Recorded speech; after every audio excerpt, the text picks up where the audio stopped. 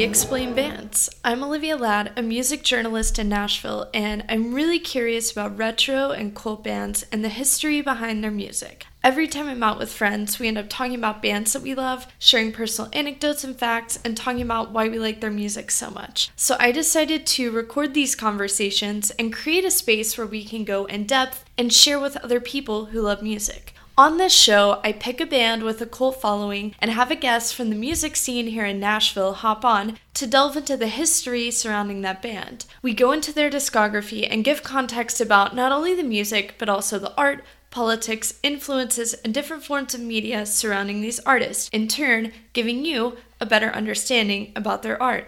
I hope this podcast helps someone find their new favorite band or helps someone learn something new about a band they've always loved. You can follow @Bandsplainer on Twitter to keep up with new episodes, and you can always find more episodes on olivialadd.com. Thanks for listening.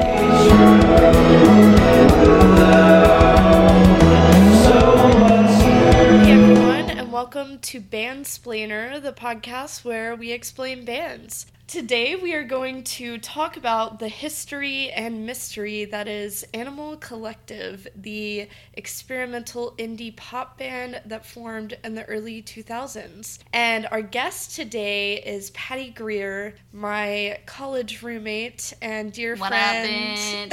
And music business connoisseur, you could say. That's my title, baby. That's her specific title. So I really wanted to have Patty on this podcast because Animal Collective was one, when I started this, I definitely had on a list to do, because I feel like a lot of people just have misconceptions about this band or have a hard time getting into them. Patty is the first person that got me into them because we were college roommates, and we were looking through her vinyl or something like that, and I said I don't get Animal Collective, and she was literally no, they're the modern day Grateful Dead, you have to get them, listen to this album. And the Grateful Dead of our generation. They are, and the rest is history. Okay, so a quick introduction to this band is just that they are an indie pop band that formed in the midst of the indie electronic boom of the early 2000s, right in 2003 on the East Coast. They consist of A.V. Tare, Panda Bear, Deacon, and Geologist, who are all solo artists on their own, and they're also lifelong best friends. Yeah, so their actual names are David Portner, Noah Lennox, Josh Dibb, and Brian Waits? I don't know how to say that. And so they grew up all together in Baltimore, and they kind of started working when they lived in Williamsburg, started forming an actual band. But the cool thing about this band is that when they're working on music, whether it be touring or a installation or a whole album, it's always usually a combination. So it can be, they work in groups from 2 to 4. So even if it's just 2 of them writing, it can be, different combinations of that, or 3 of them, or all of them. As with the later albums, I think it's been mostly all of them. They also recruit friends and things like that. So this band is just They're so wholesome. They are. It's just such a community. It is, and they truly are a great example of an artist community. And just I mean, wouldn't you agree? Experimental to the core, everything they do. Yeah. Oh my god. I also would like to apologize to any girl who hates Animal Collective, because some dude at college tried to explain Animal Collective to you, and I hope this podcast fixes that, because they are a cool band. Don't listen to any.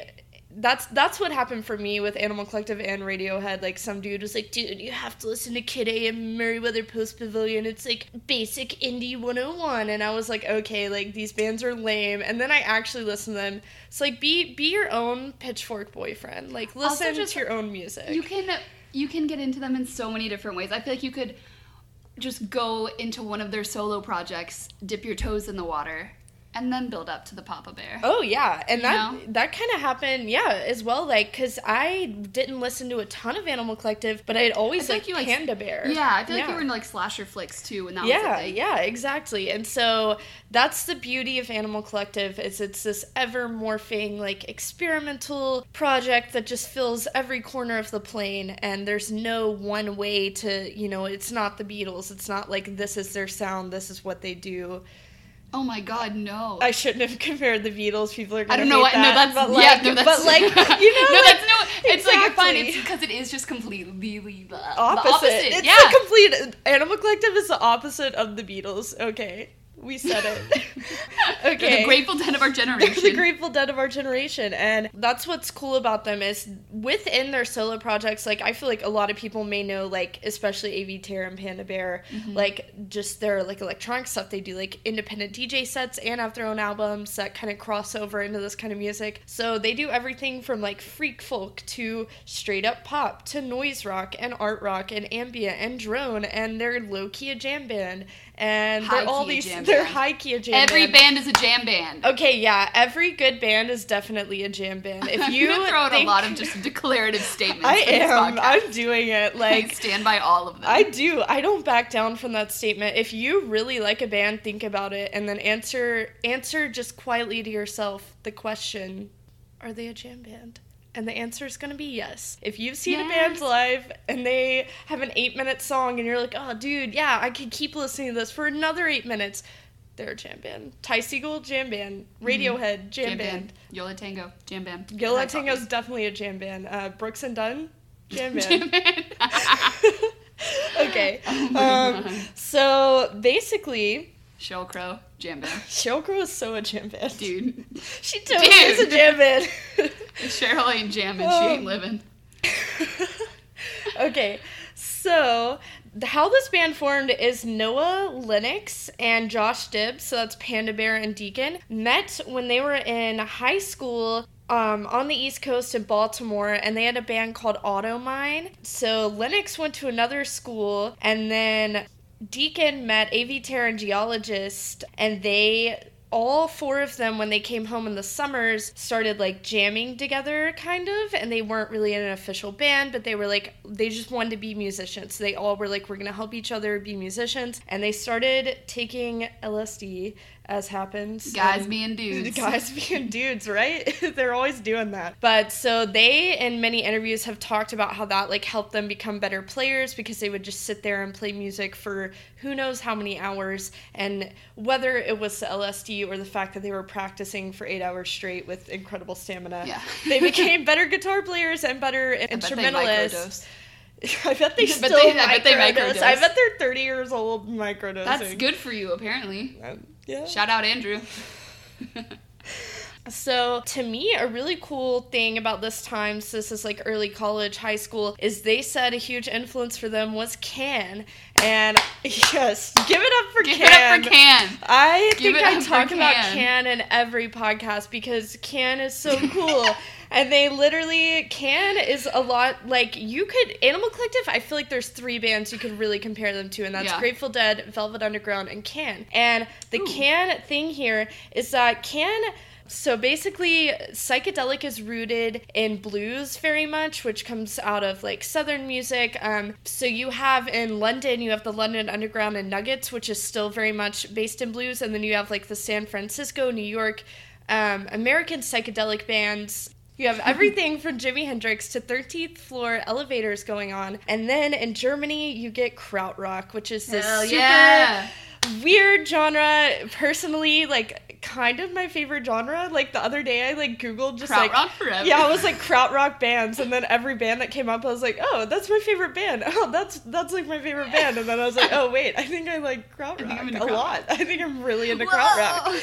And so basically, they took away this, like, blues element where it's rooted in this one type of rock, which is not bad. I could get down to, like, any psychedelic band, but Can is, like, avant-garde, and they pulled in, like, jazz and funk and minimalism and made this crazy music, and Can to me is just, like, the best example of that. And Animal Collective, I feel, pulls a lot from that, because even though all this indie pop was happening when Animal Collective was coming about, they took a totally different direction and made something that could also be marketed as commercial into this totally avant-garde crazy art. And it's, like, neoclassical, it's unique, it's fresh, and that's why they're still around, you know, today. Amazing. In 2018. Yeah.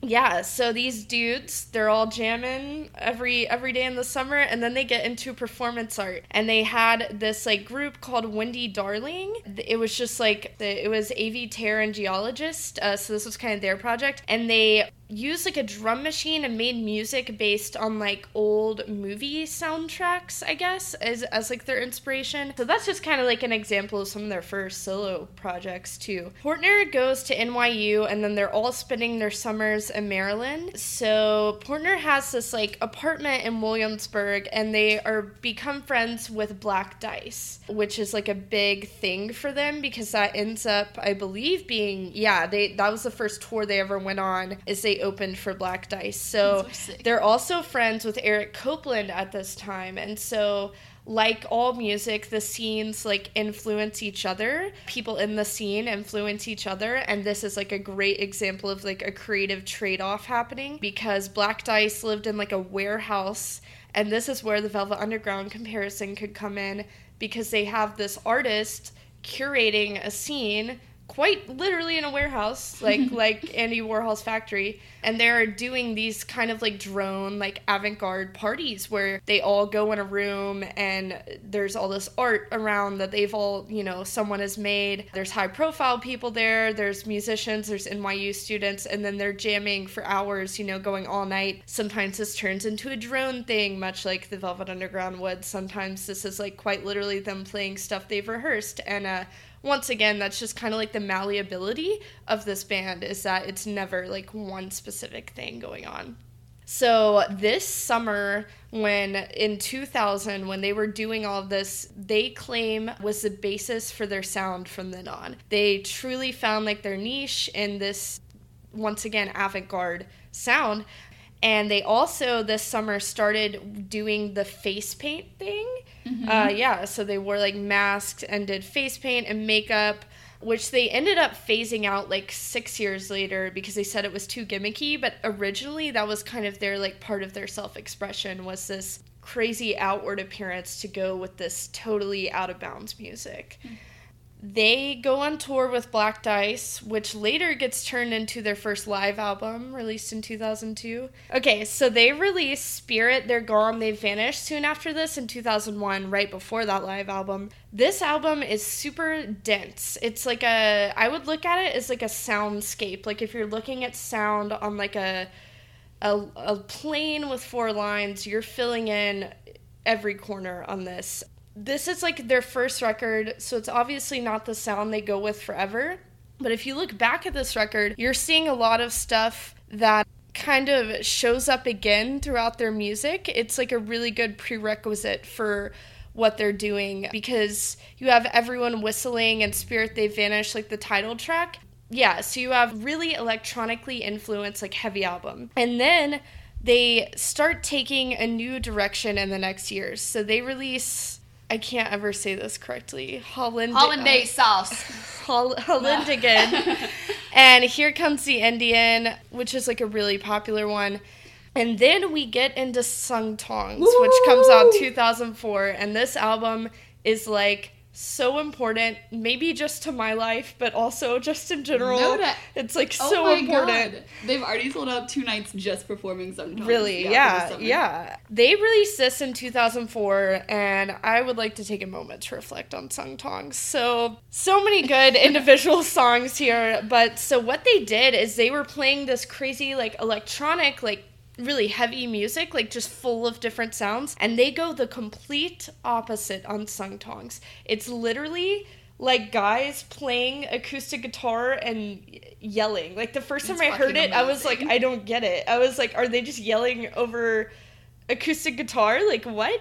And then I got it. Then I like kept listening to it. So it's like a totally different format. So really what they're pushing here, in earlier years, they're pushing this new way of creating sound, and here they're pushing a new way of delivering sound. And I think that's the context you need to understand it. You have the song College, that's literally them just going like, la, la, la, la, la.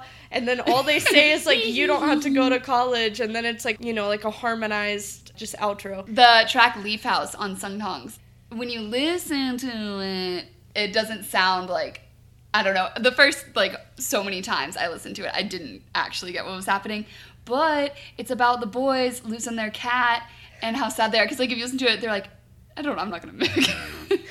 But it's one of those songs where the lyrics are used as a means to an end rather than for lyrical content. And I think that's... No, it's lyrical content. They lost their cat and they're sad. Well, no, it's lyrical content, but it's almost... it's kind of like Radiohead has these ridiculous lyrics, but it's like... You don't even notice. Well, yeah, the sonic quality is using the vocals, those lyrics, as an instrument to deliver like a rhythm to the music or like a new melody in the music. And that's what they did here. Is so like it's like a funny lyrical thing that's hidden that no one may ever think about, but also the way they're forming words with their, like, literally with their mouth creates a sound that's viable. It makes it an instrument. It goes beyond, like, telling a story. And I think that's another thing about, like, just Animal Collective's sonic quality is, like, once again, they're, like, filling the plane with, like, every type of sound. Yeah, honestly. Enter the void! Animal Collective fills my void. My favorite on this one is Who Could Win a Rabbit. I think it's just, like, such a crazy song because what's crazy about this album is it is an Animal Collective album. You can tell it sounds like their old stuff, but it's not at all. It's literally acoustic. Like, it's crazy. It's so good. So what's incredible here is even though this is a super weird album that kind of has to be understood in context of all their other work, because alone it would just be a bad acoustic band kind of, is their harmonies are incredible, like, on this. And they have these incredible harmonies, and everything is so, like, in tune, which kind of odes to their, like, neoclassical, like, kind of composition element, is that they really do compose these, like, wonderful songs, even when they're drawn out and, like, 13 minutes long, like Visiting Friends is. Like low-key a jam, high-key a jam band. High-key. Sung Tongs is, like, one of my favorite. And so these guys, Animal Collective has 9 studio albums and literally so many EPs. I, like, couldn't figure out how many they have exactly. Well, all the EPs usually come as, like, a partner. Yeah, with, like, yeah, record, exactly. And that's my favorite part, because it's, like, a present. No, that is a cool like a thing, because they'll, more than just releasing a single, they do put out kind of, like, this EP that, like, sometimes it's a totally opposite sounding thing, and they'll release, like, 4 songs and then put out the record, or, like, right after, but that's cool. So yeah, like, I feel like we can't even go over every single album in detail, so I'm just gonna kind of hit the important ones on this one, but Sung Tongs is so important. I think you should, if you're gonna, like, go in order here what would you say was the top 3 things you should listen to? Like, record or EP? Oh, wow. I feel like we're going to get into some of this later, but I would say I would listen to Merriweather Post Pavilion, because that's the most, like, familiar. That one you're taking with some familiarity, because it's a lot like other indie pop. Yeah, it's the most accessible. Okay, that's the word. So Merriweather Post Pavilion is the most accessible. You would listen to it and probably know some of the songs, first of all. Second of all, it would be familiar enough to not, like, turn you away from them. And then I would probably... I like Strawberry Jam. Okay, so the EP I would listen to is Fall Be Kind, released in 2009, because of What Would I Want Sky, which we will get into in a moment. Ooh. The third thing I think people should listen to probably would be Strawberry Jam. We're going to 2007... So that's when they put out Strawberry Jam, and this was Pitchfork's album of the year in 2007. That's height Pitchfork time. That's like... when Pitchfork's still credible. Right. 2007, Strawberry Jam. Fireworks is a great song on its own. It's 7 minutes long, and I think even when I didn't like Animal Collective, I loved the song Fireworks. That was on my, like, party playlist. Like, that's, like, a go-to. But, like, you have, like, Cuckoo, Cuckoo, number 1, Fireworks, For Reverend Green, maybe the best song of 2007. I don't know. So I think you should listen to the 2009 EP, Fall Be Kind, which was released a little bit after Merriweather Post Pavilion, which we'll talk about as their, like, obviously most accessible album. So the reason you should listen to this EP is because altogether it's great, but the singular song, What Would I Want Sky, 7-minute jam. It's a question. It's, what would I want? Sky. Yeah, so first of all, honestly, the title of the song kind of, like, is an allusion to the sound, like, what would you want, Sky? It's kind of this endless sound. So the coolest thing about this song is that, first of all, it was debuted live, and that's cool. It's a very jam band move, very, very Grateful Dead Velvet Very Underground Grateful move. Dead. Some may say. Yeah, some may say. The Grateful Dead of our and generation. The reason I would say they're the Grateful Dead of our generation is this song specifically. This is definitely, if you catch me out, I'll say that statement, and this is my only fallback though on it.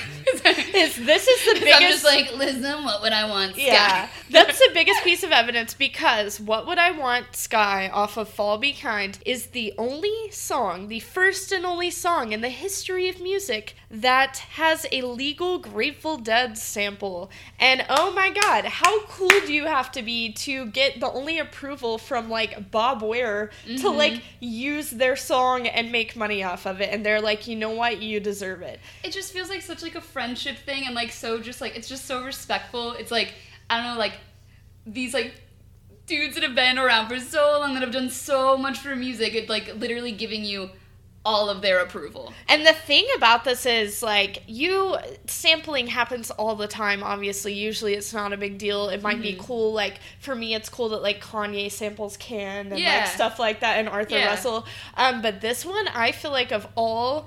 Arthur Russell. He does. Kanye samples Arthur Russell, and it's awesome on TLOP. We can talk about that album later, and I'll probably get a lot of mean emails. So, this song does it justice. Oh my god. It makes it into a new piece of art. It makes it beyond both of their abilities as bands. It's, incredible.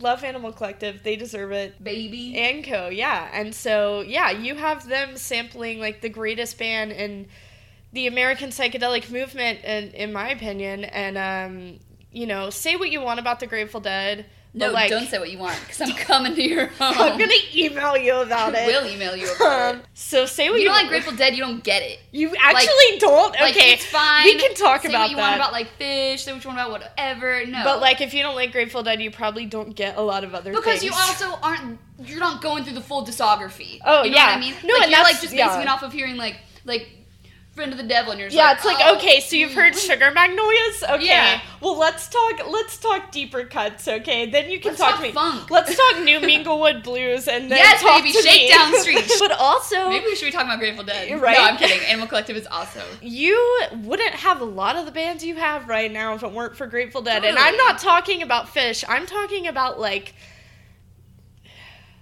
I don't even know. There's so many. There's so many. That's the thing. You wouldn't have a lot of psychedelic influenced bands now, and like a little band called Tame Impala. Tame Impala is the. I can't share my opinions on Tame Impala on this podcast. Actually, what's up? Lonerism's cool.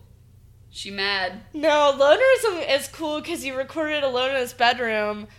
I don't like modern Tame Impala where people are like, dude, you like psychedelic music? And I'm like, okay, let's talk Black Angels and Brian Jonestown, and like then we'll talk psychedelic. But you can listen to Tame Impala and go to Pitchfork, but have Delicate fun. Steve. I feel like that's a So now that we've gotten so off topic, back to it. Merriweather Post Pavilion is named after the historic Merriweather Post Pavilion. And this album is really, really, really important to indie rock. You have a lot of singles. I'm literally getting goosebumps right now just thinking about it. Literally gives me goosebumps. I can't tell you how many times I've listened to this album. I just know, like, I know My Girls is obviously, like, the single that everyone knows all the time, like, whatever. But when you actually think about My Girls and, like, what it's about, I actually tear up every single and this time. This is a song that, like, this intro literally just feels like, I don't know, it's like bubbles fizzing to the top. Yeah, it's like puts goosebumps on the back of your neck, because My Girls is a song about, like, kind of romance and minimalism to me. And so the lyrics are quite literally, he's like, I don't need... It's a song like his future family. Yeah, like, and so he's writing about it. A lot of people might look at it as, like, maybe even anti-capitalism, which is a little bit of a stretch, But it's kind of about, like, the simplicity, like, all you need. And it's the sweetest song, and it's not, like, a normal love song. It's not a coffee shop love song. It's a cool Animal Collective, like, song about, like, what you need. So the lyrics are literally, I don't need to seem like I care about material things, like a social stance. All I want is 4 walls and Adobe slats for my girls. And, like... I'm gonna cry. I know! It's so simple! And it's like, all I want is 4 walls and Adobe slats for my girls. Like, all he wants is a family and a simple house, and that's enough. And to be able to be in this super successful band and, like, say that's enough, like... That's all you want. That's all you want. That's all any of us should want, I guess, really, at the end of the day. But then you also have really great songs on here, like Summertime Clothes and Brother Sport, I think is probably... A bop. Is truly a bop. That's probably one everyone knows if you listen to any indie music when you were, I don't know, I was in high school when... In 2009, yeah, when indie music was in the boom. I think I actually found A.V. Terror before I found Animal Collective. Because it was... way back when. It was like 8th grade when Urban Outfitters would release a playlist on iTunes that you could download for free. And so, like, where do you find music? Yeah, no, that's how I definitely found Panda Bear on Tumblr. And then I was like, okay, that's how I found all my music was Tumblr, because I feel like I say this in every podcast, but I grew up, like, I heard some cool music. Like, my mom played Sweet Dreams by Eurythmics probably every day, and that's still, like, my favorite song. It definitely explains a lot. But most of the music I was listening to was kind of, like, country or, like, contemporary Christian. And then, like, Bob Dylan, which also explains a lot. But, so when I was getting into music, it was definitely whatever I found on Tumblr, because I'm also, like, I don't know. I don't know. And that's the cool thing about doing this podcast, is it's, like, definitely, like, a very millennial view of all these things, but I think it's cool to take the time and research things that you weren't there for and learn about them and explain it through a lens of, like, having new music there, too, because there's more to be said about these bands now, because there's bands that have come from them, the branches are longer, so I think it's a cool thing. Totally. Yeah, so after Merriweather Post Pavilion was released, they put out Odd Sack, which is a visual record with the director Danny Perez, and this premiered at Sundance in 2010. It was super cool. So this is something I feel is like some Big Ears shit that you would see at Big Ears. So they combined like 60s psychedelia visuals. What year was it? 2010. Okay. A lot of people like Pitchfork, Spin, all these people, this is when they start getting mainstream attention, which they always kind of had huge attention in the indie circuit. Just the fact that they started out in like Baltimore, New York really gave them this platform with all their friends, and they were already touring and all these things. But this is when like people, I think this really caught the attention of more than their target audience to me, because they branch out into this weird visual thing and they readopt. It's kind of like if someone from now discovered all the 60s psychedelia, like beyond pop art for the first time, and then they make it, once again, they take something that already is and make it into something even greater. Well, it's also, it just like, I love Beyonce. No, I'm not, like, saying anything here, but it's, like, when all these people started doing visual albums in the past, like, 2 or 3 years, it's, like, it's been happening for a minute. Yeah. Even before Odd Sack and stuff, it's just, like, that isn't groundbreaking. It's still really cool. That was just on such, like, a mainstream level. Like, I don't know, when Odd Sack happened, and it was, like, me and, like, 4 of my girlfriends in a loft just, like... watching Odd Sack, like, I had to, like, find it, stream it somewhere, like... Oh, no, it's definitely cooler. And that's the thing. It's so, not only was this kind of, like, not a thing a lot of people were doing, I think from a monetary standpoint even, maybe, like, if you're in an indie band and you're trying to appease this major record label while still having indie cred, you're not going to put all your time into a visual record. Yeah. And they did. And that's so cool. And, and it's 60s psychedelia, which is, like, this, they're reinventing this thing that wasn't popular, was fading out. The whole, like, psychedelic thing has only been... post 2010 to me kind of made a resurgence, other than like this, group of people that grew up in the 90s. But for people like us, like I was born in the late 90s, like I wasn't there for most of music. This is like a rebirth of all that. And so it's things I liked from old music that I knew more about. And it's cool. You should watch it. You should totally watch it. It's so cool. I love any artist that like keeps a full like community of everything. of ideas, and Yeah. it's a way to translate those ideas into something, and that's like Patti Smith and Robert Mapplethorpe like wanted to not just be a photographer and a singer. They did like just like so a video. I Yeah, think it's also just good for the soul. it is. You know? It is to do stuff like that. And so again with Danny Perez, and I guess it was still in 2010. This is cool because Patty and I just went to the Guggenheim. Yeah, we did. We went to the Guggenheim and we did a cool VR exhibit, and We it was did. super cool. And I had never been to New York before that, so that was awesome. Anyway, so Danny Perez, once again with them, they did this performance art piece called Transverse Temporal Gyrus, and temporal gyrus is the part of the brain where sound physically enters the brain matter before it's translated into something meaningful. And this is cool to think about on a very like micro level. Like this is like, when you hear something, you instantly hear it and it's all translated in your brain to make sense. There's no lag. So it's cool that this album focuses on the moment where it doesn't even make sense, where like it goes past your eardrum, physically enters the brain matter. Such like a micro like part of like Some heady shit. some creativity, And so anyway, so they performed Transverse Temporal Gyrus at the Guggenheim, and it takes up the entire Guggenheim. And they have lights and sound and people standing everywhere on all the levels of the spiral. And like after being there, I can't imagine how cool that would be. And to be in such a historic place with like such historic art around you, making new art and filling the space with the sound and light and Insanity. It's really cool. And so that you can my actually, if you can find it, I'm sure it's on the internet somewhere. I don't think it's on like Spotify, but Give it a goog. it became a record store day release 2 years later on like a 12-inch vinyl. So that's really cool. You can find that. Look it up. So after that, they moved back to Baltimore because they wanted to kind of like reset, and they wanted to write together because for a while they had written all these albums, but they were basically performing all these things they had just done live or for an album that they hadn't like written new songs in a while. So they moved back, and then they actually played at Coachella that year. So in 2015 they released another live album, Live at 9:30. Hell yeah. And like a lot of the bands in this podcast, people will release a live album later in the career, and it kind of shows their growth. So you can really literally go back and listen to the album that was released in 2002, the live album, and then listen to this and see Was it like Live at 9:30. Yeah, Live at 9:30 is the one they released in 2015, and you can like, that's so cool. Like you can see how much they've changed and grown as a band. And this one they also all four were really together for, and this is one kind of of my exes has my box set of that. that one pissed me off. You're listening.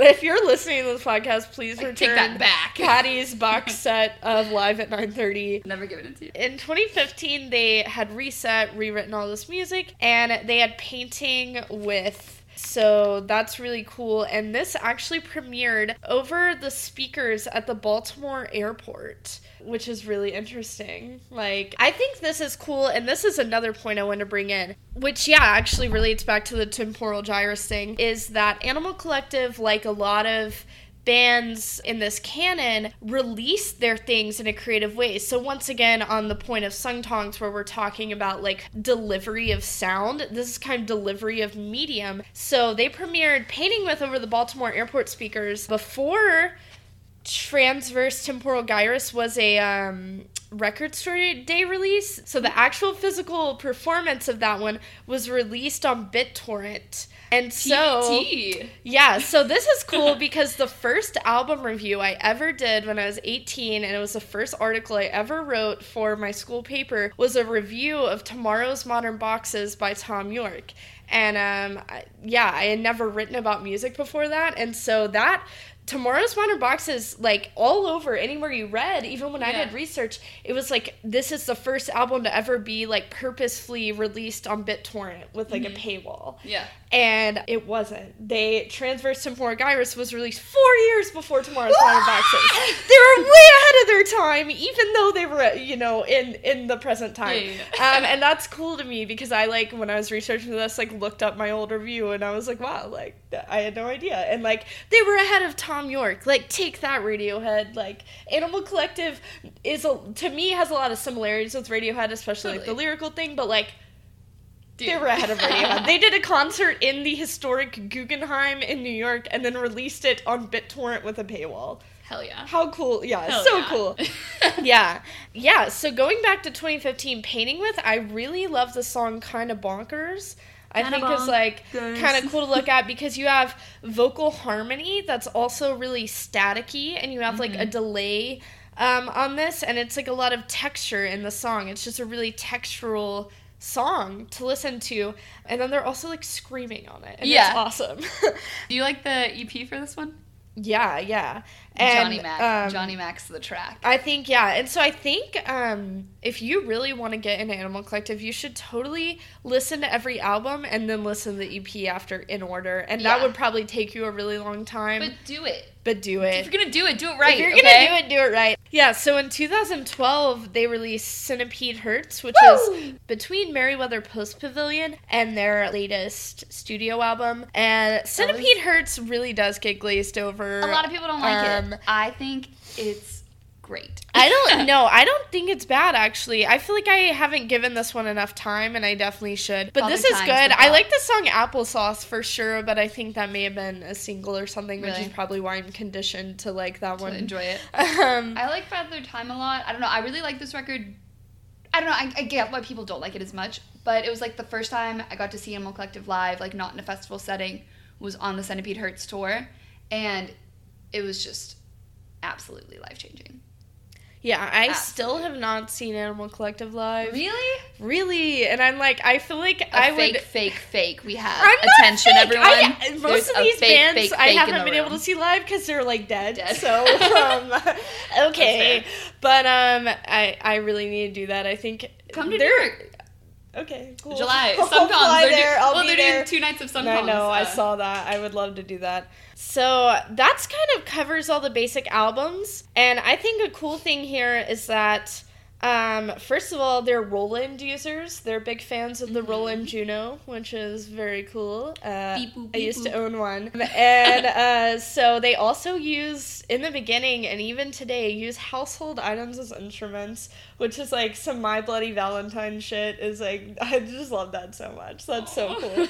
And then also... Another fun fact is, so Panda Bear hates the Beach Boys. Like, he literally hates Pet Sounds, which is, like, my Twitter handle. Like, I am Pet Sounds. I know you're Pet Sounds. And that's, like, I love Pet Sounds. And, so, especially when they were in college, they, very anti-Beach Boy agenda. and so they said the song College, when they wrote it, was made to be like the opposite of everything the Beach Boys is. And I think that's so funny because it's still oh my God. Because I think they hate them so much because when they did this like super harmonizing thing, they get compared to the Beach Boys because it's like 4 guys harmonizing. And so the irony here is that they used the same studio space as Pet Sounds was recorded in to record some songs for Painting With. I didn't know that. And so, like, apparently Panda Bear was, like, pissed about that. Like, I think that's really funny. Yeah, just to go back, like, this band totally... Everything they do is, like, beyond performance art. I think they're really committed to it. I think they're really committed to each other. I think they're really committed to their friendship. And you can hear it. You can hear it. Every album. And, like, Geologist was, like, whenever they took their break to, like, rewrite new songs in between Merriweather Post and Centipede Hurts and Painting With, Geologist became a lobbyist for ocean conservation in Congress. Yeah. So it's, like, everything they do is good. Geologist also had, I'm trying to remember what line he did it with, but he had these shoes came out that were, like, no offense, they're kind of ugly, but I really like the idea of it. He like designed these shoes that come from like old hammocks or something. Yeah. So it's like everything they do, they're like just experimental, like recycling, like so cool. So back in the beginning, and they said even today, they would trade cassettes, and so that's how they wrote music when they were all at different schools or colleges. They would like play a guitar line or something in a cassette, and then someone would record over it and send it back and forth.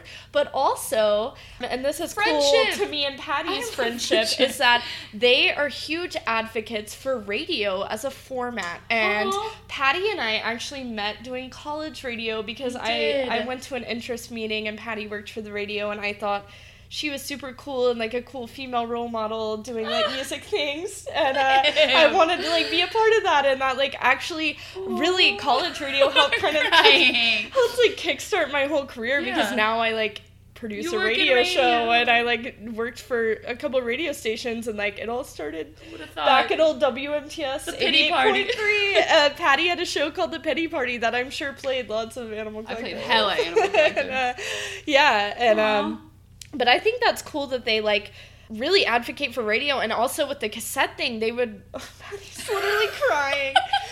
They would like put a cassette player in their radio and like record whole radio shows and like trade it. And I think that's awesome, because radio shows are not only cool for music discovery, but it is an art to put together a radio show with music that complements each other, that listeners would hear this song and this song and this song and like them all. And I think that's so essential to a radio show, whether it's country or whatever. I think it's cool. You have to be really smart about it. You have to really work hard. And so that's cool that they would hear someone else's radio show, and that would be an inspiration, and they'd have to mail that cassette to their friend at NYU and be like, listen to this whole radio show. Well, it's exactly what we're doing right now. It's like, podcasts are literally just radio shows that now you get to listen to whenever you want to. Oh, that you just don't have to tune into. Yeah, it's definitely a form of radio, and that's even with the radio show I do. Like, is like it's a streaming radio show, so it's available on AM, but it's also like on a stream. It's kind of collaborative. It has other people's podcasts and all this stuff in it. Anyway, radio is cool. Radio also, I've worked in radio. I mean, I'm all my life. I'm only 22. I've been in radio. But I've been in radio since the beginning of college, so that's the only, of all the things I've tried to do, like, even before writing, like, radio is the one thing I've been doing forever. Not forever, 5 years. And I feel like radio is just, like, when you get to college and you haven't made any friends yet, and you're like, they'll be cool.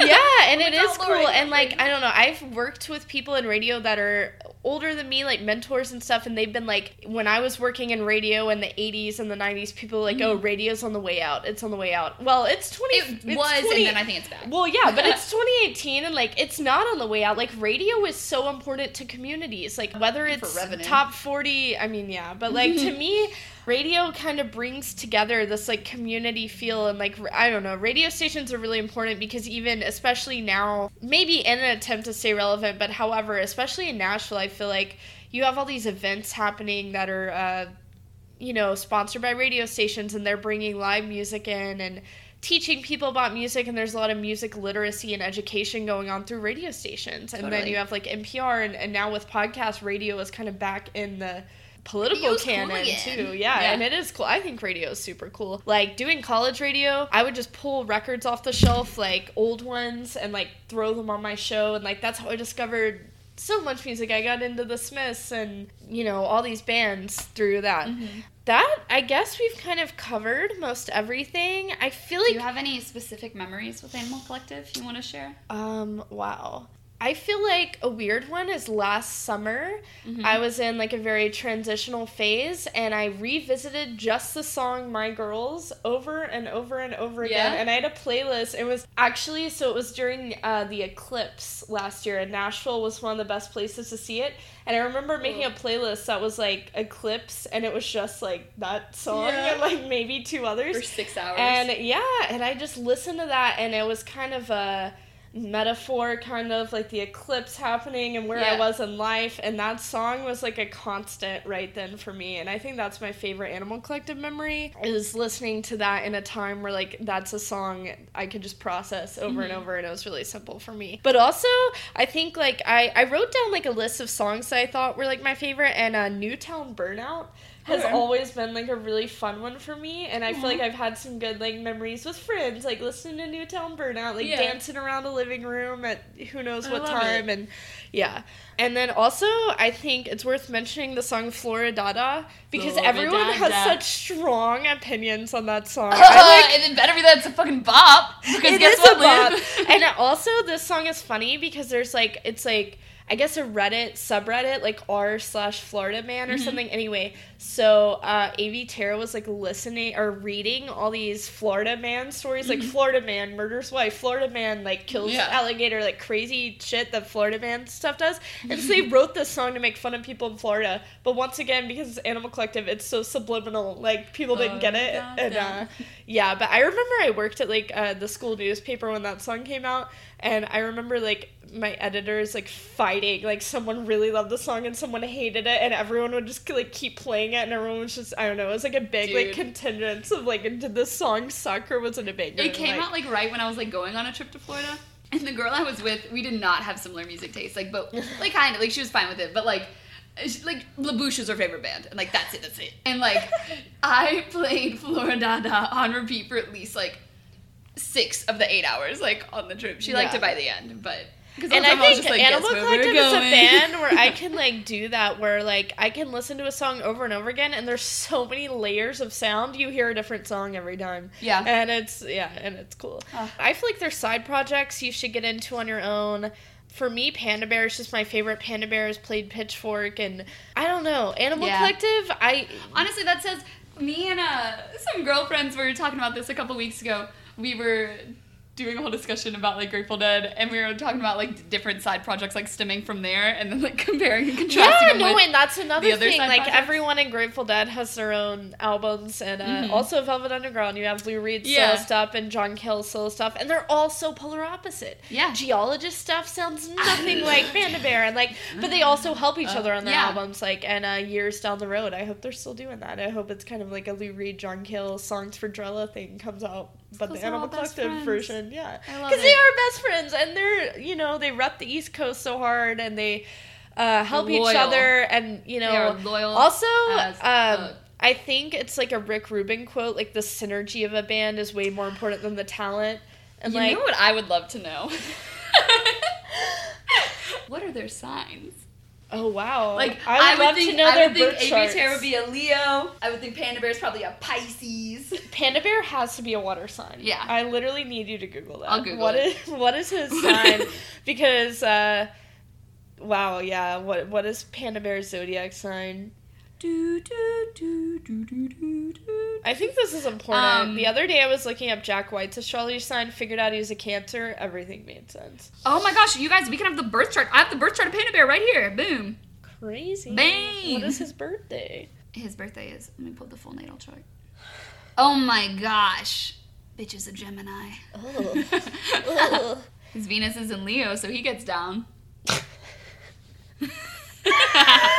Oh my god. I think there's no way to fully explain Animal Collective because, you know, part of art is the interpretation, and for you, some random album may resonate with you more than any of the ones we talked about. And I think you should give Animal Collective a chance. That's the thing, you should get a time machine, go back to high school, get into them in high school, because that's when you're supposed to. That's the best way. That's the best time to be It's a lot like Grateful Dead. you gotta really get into them in high school. You gotta get in early, then you're stuck. Yeah, I know I'm trapped in this, but thankfully they're unproblematic. Unlike I just remember every other favorite band I've ever had. I remember one time, like one of my best friends growing up, I have everything to thank for like half the music I still love. I just remember like being at her lake house and sitting on the dock and listening to like Purple Bottle. Like that's one that we like repeated a lot. I think freshman year of college, like so especially going to an art school, like a music business school. Yeah. That's where I like all the music I listened to then made the basis for what I like now in Animal Collective, like especially Strawberry Jam. Strawberry Jam, baby! It was really big for me, and now it like makes sense that I like all the stuff I like now. Anco Forever.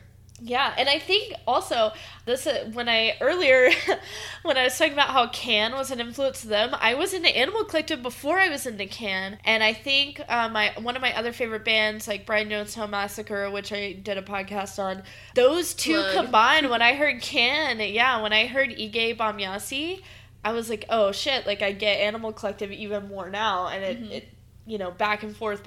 It all feeds into each other. Anyway, listen to Can, listen to Animal Collective. That's what I'm here to tell you.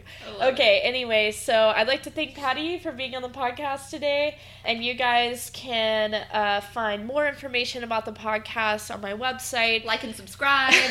Click like and subscribe, please, on YouTube. No. And if you have questions, email me. Don't email me anything mean, please. Email me. Please send me an email. If you have I love emailing. Email Patty. But we hope that you will give Animal Collective a chance and that you may think of them different now. Thank you guys so much, and this has been another episode of Bandsplainer.